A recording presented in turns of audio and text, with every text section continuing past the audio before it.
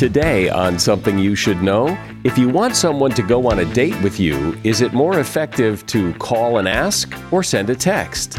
Then, the contents of your home.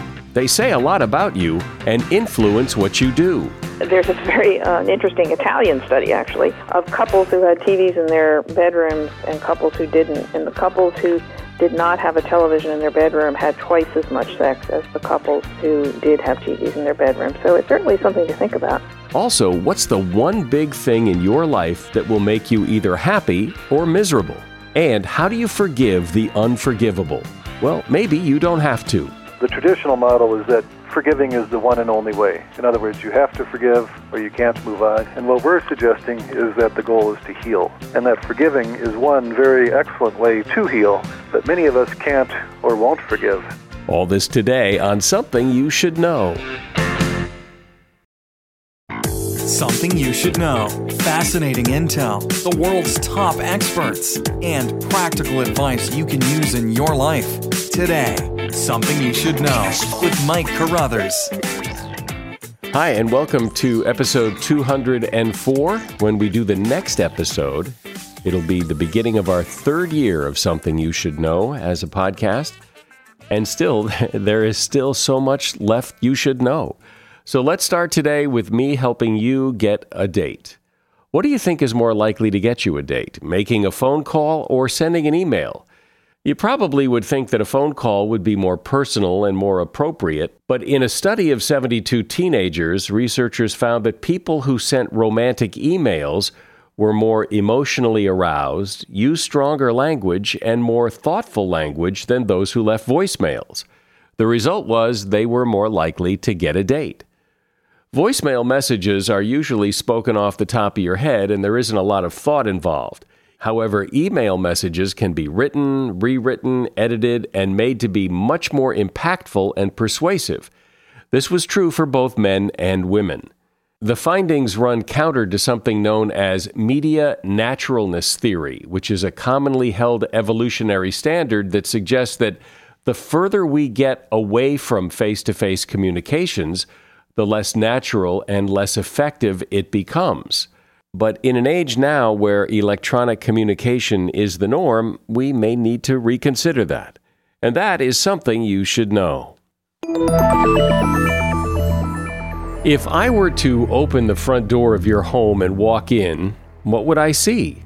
Not so much what things would I see, but what would I perceive? What assumptions would I make about this home and the people who live here? It's an interesting question because the way your home looks is uniquely your expression. In every room of your home, what's in there and how it's arranged, everything about it is all you. You have created a feel for your home by what you put in it, and to some degree, it reflects who you are. Behavioral science writer Winifred Gallagher has taken a look into people's homes and talked with architects and designers to write the book called House Thinking, a room-by-room look at how we live. Hi, Winifred. So why is this important? Why is the inside of my house worth thinking about and talking about? The inside of your house is a particularly important environment because it's one of the few places in your life where you have more or less absolute control. The feeling of control is arguably the most important, empowering psychological gift that you can give yourself. It's just very good for you all across the board. So control is important. Personal expression is really important. Your living room, for example, is kind of a shrine in the home where you're supposed to celebrate who you are and who your family is and what's really important for you. It's not meant to be a photo shoot for a shelter magazine, but the space that expresses your identity. So in your living room, you should weed out any elements like a chair that your grouchy Aunt Ida gave you or something that reminds you of your parents' divorce, and substitute things that you associate with happy times. You know, the Moroccan pillows you got on vacation, or the ottoman that makes you feel like you're in the country, or some artifacts that your kids made in arts class at school. It's also the most social room in the home. so that you shouldn't have your furniture lined up against the walls, as a lot of us do, as if we worshipped the television set. Or as if we were in a funeral parlor. You should draw your furniture into a circular arrangement towards the center of the room that says, this is a place where we want people to feel welcome and friendly and engaged with others. The entrance to your home is extremely important. When you come home from a hard day at work or school, your home's entrance really sets the stage for the experience to come.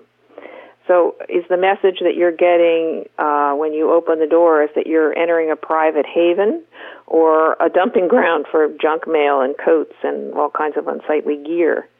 If it is the unsightly entry, you need to remove the clutter, maybe install a rack for sorting mail so that junk mail doesn't even get into the house. And you also need to highlight your entry's appealing features if you have like a pretty door or a nice window, or add something that sets the tone for your home, a plant, a painting. In fact, in the course of doing house thinking, we actually moved our piano into our entry hall, which did a lot of great things. It relieved the living room of being almost entirely taken up by the piano, and it also is the first thing that people see when they come to our house. So they get a little subliminal message that, gee, here's a place where people value music and singing and having a good time. It's just a nice way to enter our home.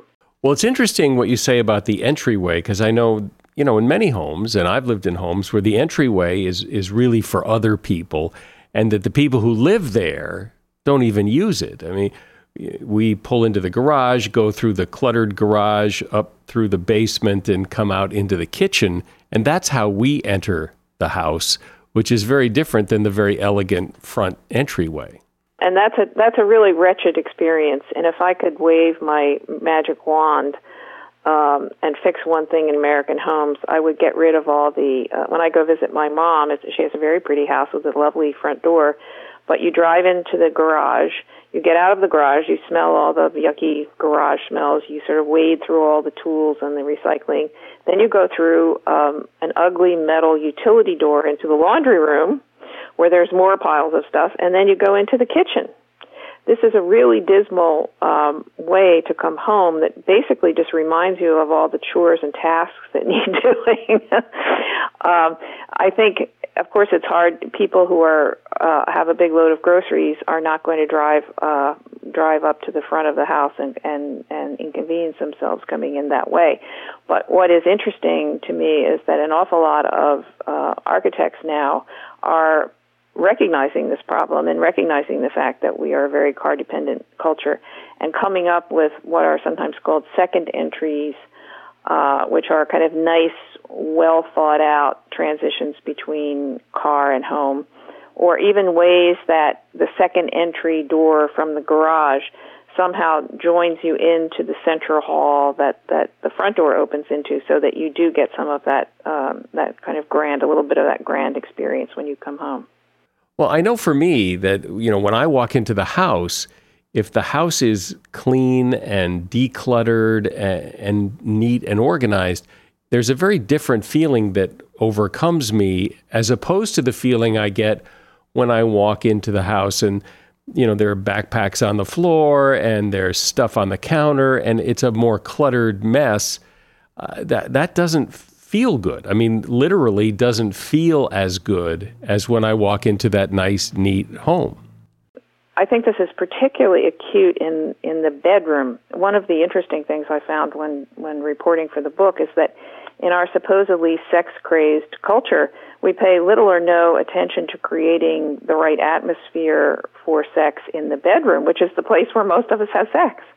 I found that, no architect that I talked to, in fact, they were all amazed when I asked the question, about whether clients ever say that they'd like to have a nice bedroom as a sort of a private retreat for them and their partner and a nice place to make love.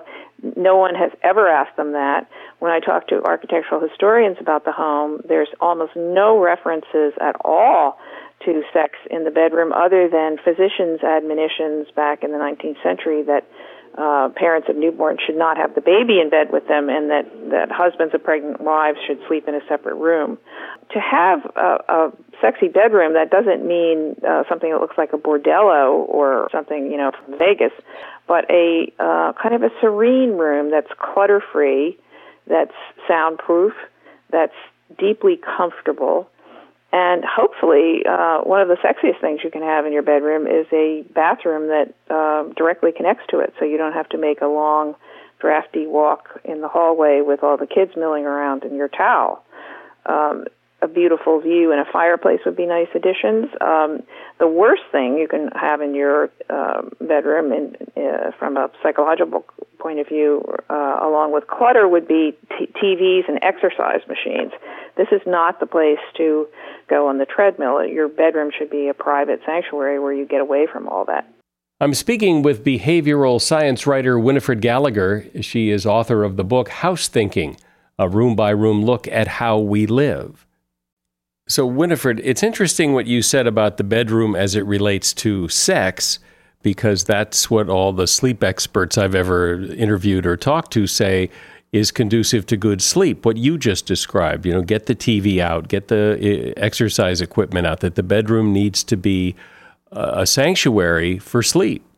Comfort really is the word for the bedroom. When I think of a great bedroom, I think of a place that's kind of cushiony and padded and cozy and, just right. And in fact, for many of us, the bedroom has become sort of an extended closet that's just filled with piles of junk. So when you go in there, instead of feeling relaxed, you feel overstimulated instead. There's an interesting Italian study, actually, of couples who had TVs in their bedrooms and couples who didn't. And the couples who did not have a television in their bedroom had twice as much sex as the couples who did have TVs in their bedroom. So it's certainly something to think about.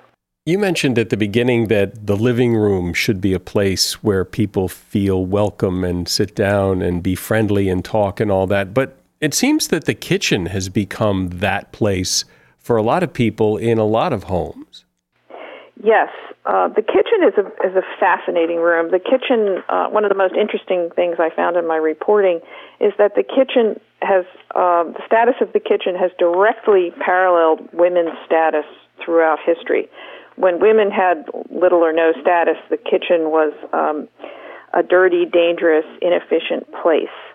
One of the first things to change in women's lives and in the home, as women began to acquire some power in the late 19th century, and female reformers started speaking up and becoming popular heroes, kitchens started to improve. Today, many women are well-off professionals, and not coincidentally, the kitchen is now often the home's most lavish room. So it's still reflecting women's history, but in an odd turn. If you're a professional woman, married or single, and you mostly eat out or order in, do you really need this $100,000 kitchen, which may actually, as some of my friends have said, makes them feel guilty because they actually don't cook very much. But the big kitchen has become kind of a status symbol, really, for women and for the American home, whether it's very much used or not. Renovating the kitchen is the commonest renovation in America, and it's worth thinking about whether you really want to spend that $50,000 or $100,000 on a kitchen if you don't use it that much. Well, but I think a lot of people renovate the kitchen because it improves the resale value. Yeah, and that's true. That's another very interesting development in the American home, which just relatively recently in history has been thought of as an investment, sometimes even before a personal environment, and that's a big change. What about the bathrooms? A lot of people spend a lot of time in there.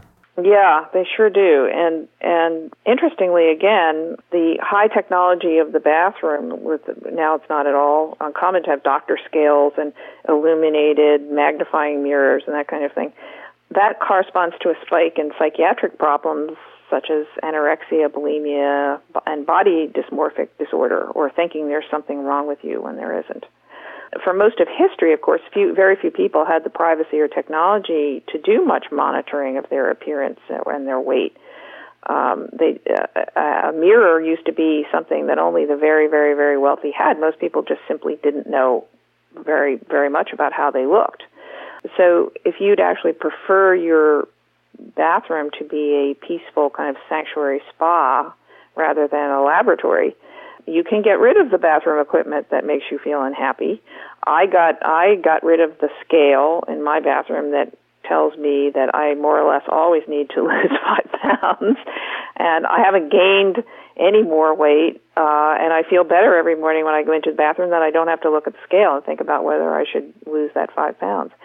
So here again, it's your home. You're in control. You can replace things in your home that you don't like, that put you in a bad mood, with things that put you in a good mood. Like I moved a beautiful orchid plant into my bathroom, and I much prefer that to the bathroom scale. Well, it's interesting if you remember or go into older homes, there weren't so many bathrooms. There weren't that many bathrooms at all. People shared bathrooms. And so consequently, no one person had a whole lot of time to sit in there and ponder how they looked. They had to get in, get out, because the next person had to get in. Yeah, and I think everybody was healthier and happier as a result. It's interesting that the more we obsess about our appearance and weight, the fatter we become. So I think you can't make the argument that all of this bathroom technology is actually making us happier and healthier. If anything, it's making us both more self-conscious and more overweight. Yeah, and I think people just don't really think that way, that the bathroom or the number of bathrooms or the equipment in the bathrooms can have a negative effect. In fact, all those bathrooms are a good thing. Well, and what's in your bathroom? It's a status symbol. It's not at all uncommon now for wealthy people to have gyms in their homes. Really full-scale gyms, like you could do a workout. And it's just interesting to see this proliferation of body monitoring technology in a culture that's just becoming less and less fit. It seems that many homes today have an office, a home office, where one or more people work part or full-time out of. And that's a big change because, home was where you went to get away from the office, and now we've moved the office into the home. It's a huge change in the American home that I don't think has gotten nearly enough attention. About a third of Americans, which is a lot of people, now do at least some of their work at home, and many more would like to. It's a growing group. There's good news and bad news. The home office means that you have more control over your life, which is always a good thing. You decide when you want to have lunch, when you want to go for a run, how you want to do your tasks, what you want to dress, how you want to dress for your workday. So those are all good things, and you don't have you don't have to worry about a commute. The bad news is that being able to work almost any time, indeed almost all of the time, and pretty much anywhere, whether you're in your home office or in your car, is a mixed blessing at best. It used to be that people came home from work and they left the office behind, and their home life was sort of enforced togetherness with their loved ones or some relaxation on your own. Now, it's not at all uncommon for people to go back to work after dinner or to be so interested, if you're sitting around with the kids at the dinner table, if you can actually get them all at the dinner table, that everybody is wanting to bolt their meal and get upstairs and instant message with their friends. So the introduction of all of this, what had been workplace technology into the home, is a big change and something that people should consider before they decide whether it's really right for them. Another big change that people often lament, although not about the home itself, is about the neighborhood their home is in. There isn't the sense of neighborhood that there used to be in so many parts of the country, and I suspect the world, where people just don't, go to the neighborhood barbecue with their friends. That everybody kind of goes at home and shuts the door and leaves the rest of the world out. Yeah, if you talk to sociologists about this, they will immediately point out Americans' extraordinarily high rate of mobility, which means the number of times you change homes. We move a lot. So you have people switching jobs, working for a big corporation, getting transferred here, transferred there. they move into a big kind of McMansion-type home in a new subdivision that's much like the one that they had in their last job in a different part of the country. And then in a few years, they're going to move again. So the mobility is a big, big factor, and I think that's one reason why so many people like these big McMansions, because they don't have extensions into the neighborhood. It's all, whatever you have and whatever you do is going to be done within your own kind of family fortress.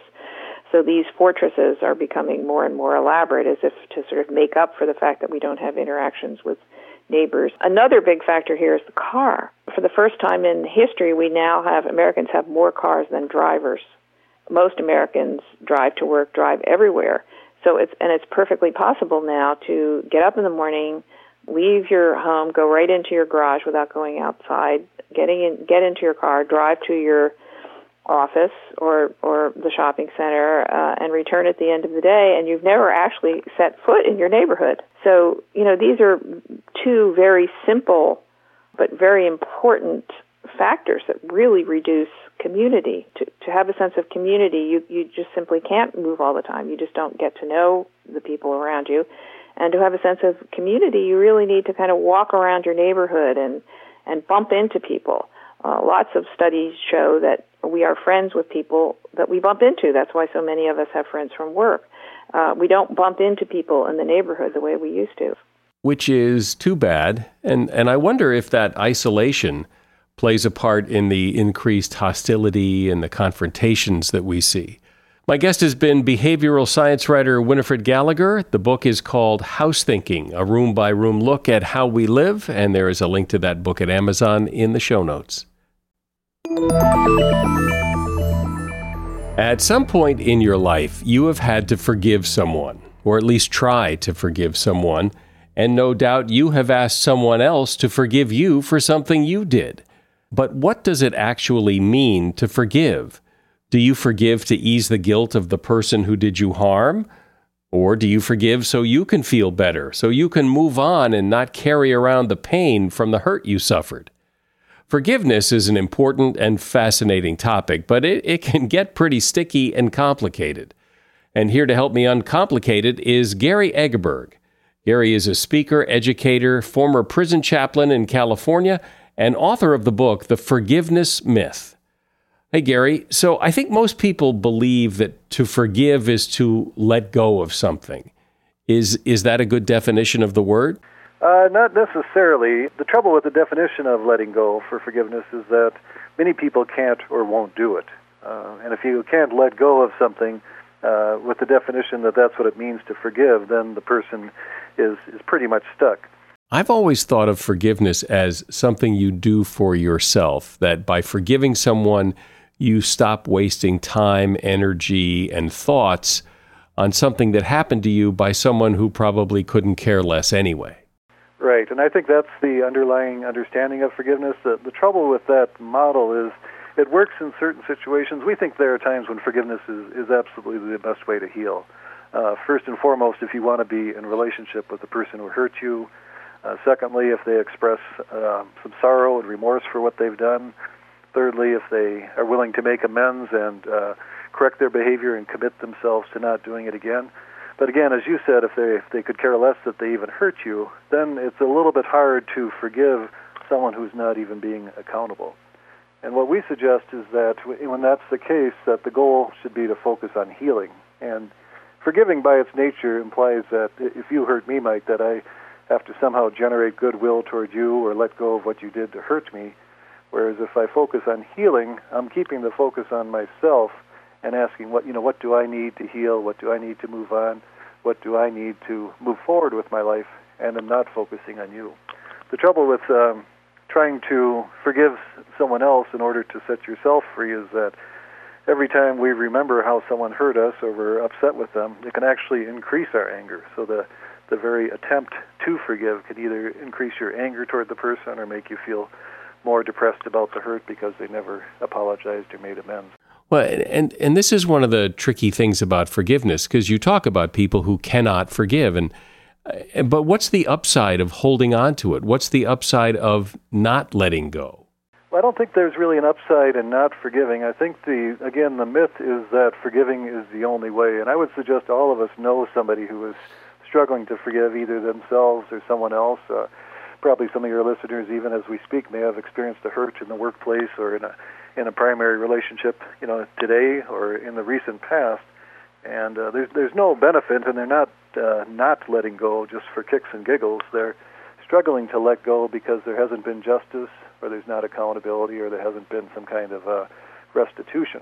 So I don't think any of us purposely is holding on, but I think it almost goes back to our days of little kids playing in the sandbox. If someone hit us, our instinct was to hit back, and there's something that's right about that, something in our human condition that we want some quid pro quo, or we want some fairness. And forgiveness, for many people, seems like it's unfair, and that's the problem.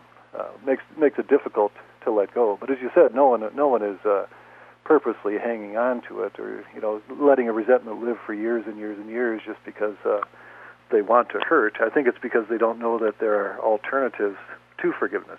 So then what do you say to someone who's holding on to resentment and won't forgive someone for years and years and years, and that person who they refuse to forgive is long since forgotten about it, has moved on, is out of their life, never gives it a second thought? What do you say to that person who just can't let go? What I would probably say is, first of all, I would listen to what they have to say, because I suspect that a lot of these people have been told all their lives, you should let go, you need to let go by now. In fact, in our book, The Forgiveness Myth, we tell of a story of a woman in her 80s whose husband continues to cajole her to forgive and let go, because the person that hurt her has been dead for 20 years now, but she still can't. And sometimes this automatic encouragement to forgive or let go just heightens a person's sense of inadequacy as a human being, or sense of failure that they're not living up to their religious beliefs. Obviously, they're holding on for a reason, and I would suggest the fact that it is that they never got justice, or that they never were able to bring satisfactory closure with the other person. And sometimes the word forgive is so loaded. There's so many moral overtones with that, or there's so much familial and religious baggage with it that to suggest to someone to forgive is, just make them more angry or more depressed, or feeling more like a failure as a human being.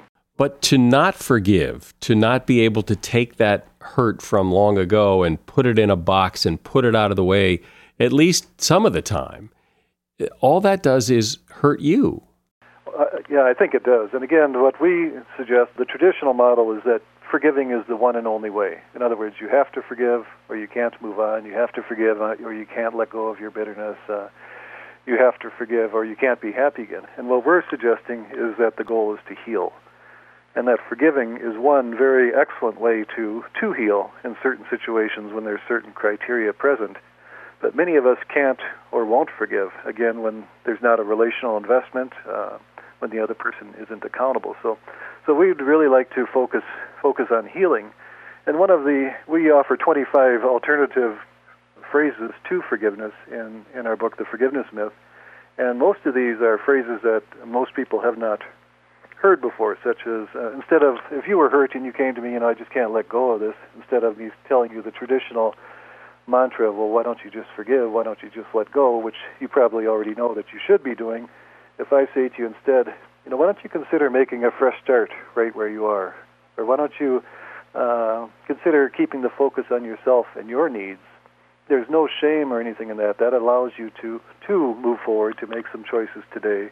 And as you keep the focus on yourself and move forward, then hopefully over time, the resentment is going to not come to mind as often.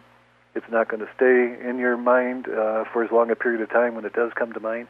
We use a metaphor in the Forgiveness Myth of aspirin. Aspirin's great for a headache, but it doesn't work if you have asthma or if you're suffering from depression.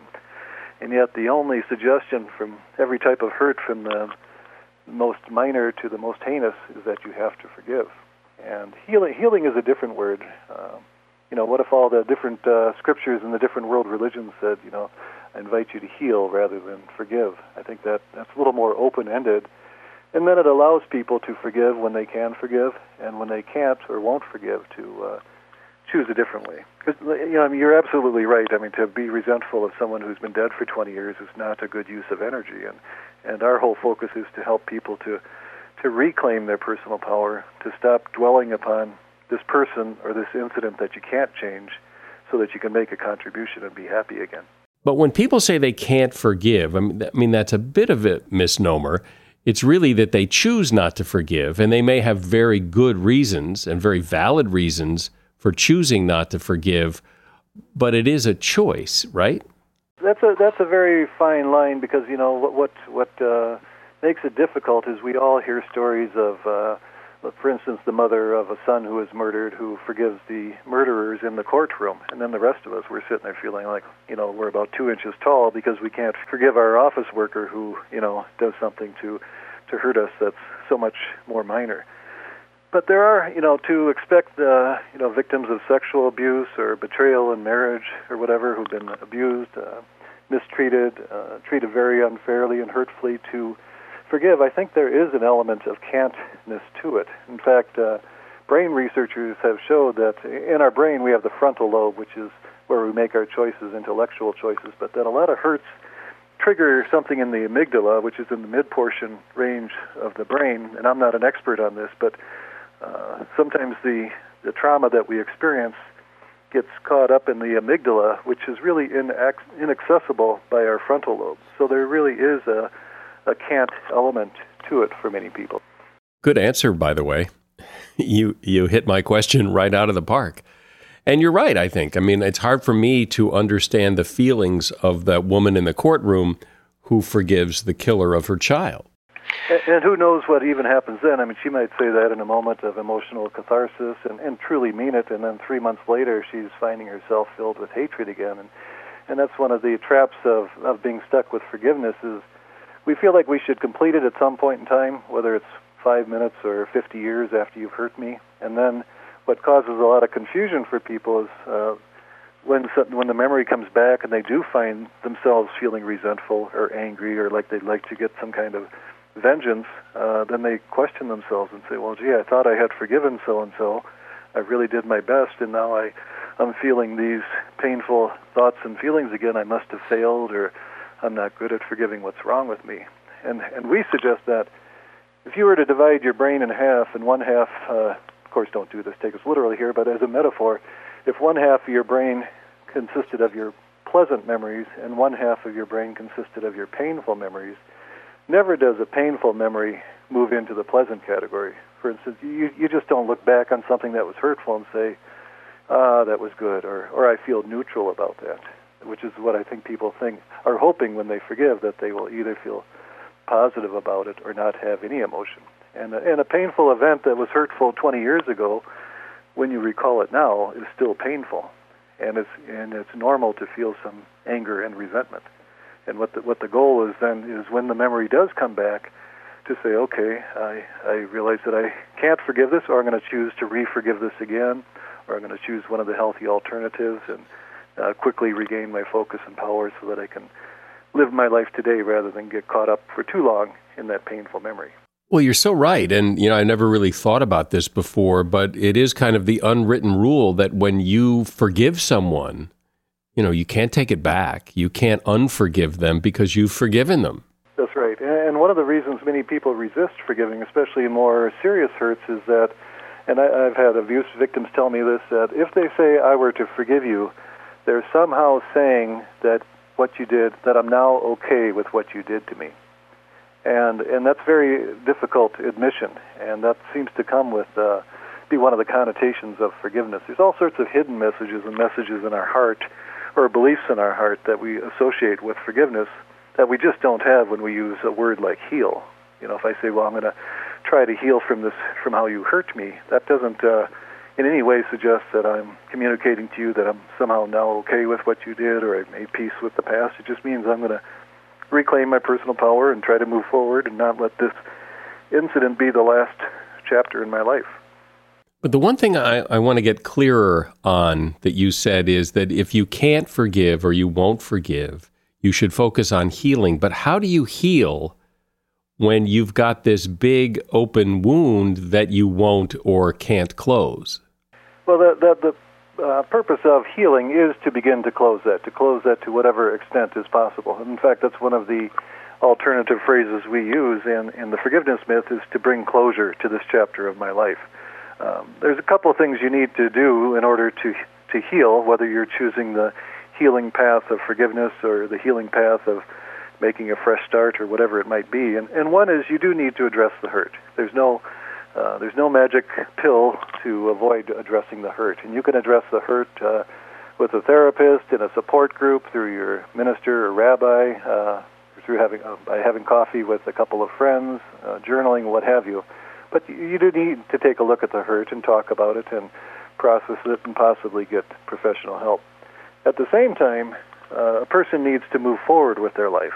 So if I'm reeling from a hurt that I experienced last month and I'm still processing it, say, with my minister, I can still make good choices for myself, such as going to work every day, going for a walk, being involved with my kids' lives, and moving forward even though the hurt isn't completely healed.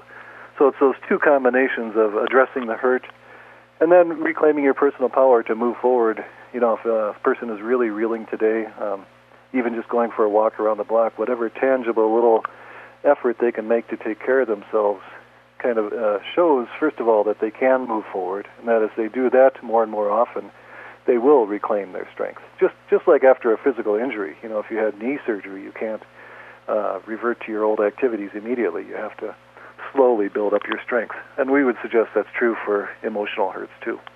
Can you give me a couple of those phrases, the alternatives to I forgive you? You said there were 25 of them. Can you recite a few? Sure. Reclaiming your power of choice, cutting your losses, freeing myself from the person who hurt me and for a new beginning in life, affirming that I can move on with some pain. Again, these phrases are not curative or magical in and of themselves, but what they allow you to do is to move away from whatever hurtful connotations you have with forgiveness, or if you can't or won't forgive. First of all, if you don't want to forgive, you're not going to do it. The days I don't want to exercise, I find myself not exercising. If I can't do something, then I'm certainly not going to be very inspired to do it. And so we believe these other phrases all keep the focus on yourself. Again, where forgiving always implies that I'm directing some energy, some focus on the person who hurt me, and that's why these alternative phrases can be so helpful. And it just provides you with a foundation, a different framework that says, hey, my healing doesn't have to come from focusing on this other person, generating goodwill or forgiveness toward him or her. My healing can come as I choose to make a fresh start, as I reclaim my power of choice, and then the resentments, the anger, and those kinds of feelings will dissipate naturally because you have reclaimed your power and you've discovered that, hey, I can move on without necessarily forgiving. Well, for a topic that affects truly everyone, whether we are the forgiver or the forgiven or the not forgiven, this is really important stuff. So I appreciate this. Gary Egeberg has been my guest, speaker, educator, former prison chaplain, and author of the book, The Forgiveness Myth. And you will find a link to that book at Amazon in the show notes. Thank you, Gary. If you want to be truly happy, it seems you need one important thing. Psychologist Arthur Aron has been studying love and relationships for a few decades now, and he believes he has uncovered the single biggest predictor of human happiness, and it is the quality of a person's relationships. That's it. If you have lousy relationships, particularly your love relationship, it affects the other aspects of your life, and the opposite is true. But happiness and happy relationships are something of a two-way street. Could it be that happy relationships are the cause of happiness, or are happy people just more likely to form happy relationships? Well, it turns out the research shows that relationship satisfaction predicted changes in overall life satisfaction more than the other way around. In any case, there's little doubt that our relationships are important, and they have the power to shape our mood and feelings about the world in general. And that is something you should know. If you heard a sponsor's message in this episode of the podcast that interests you, remember their links and promo codes and everything you need to contact them and check them out. It's all in the show notes. I'm Mike Carruthers. Thanks for listening today to Something You Should Know.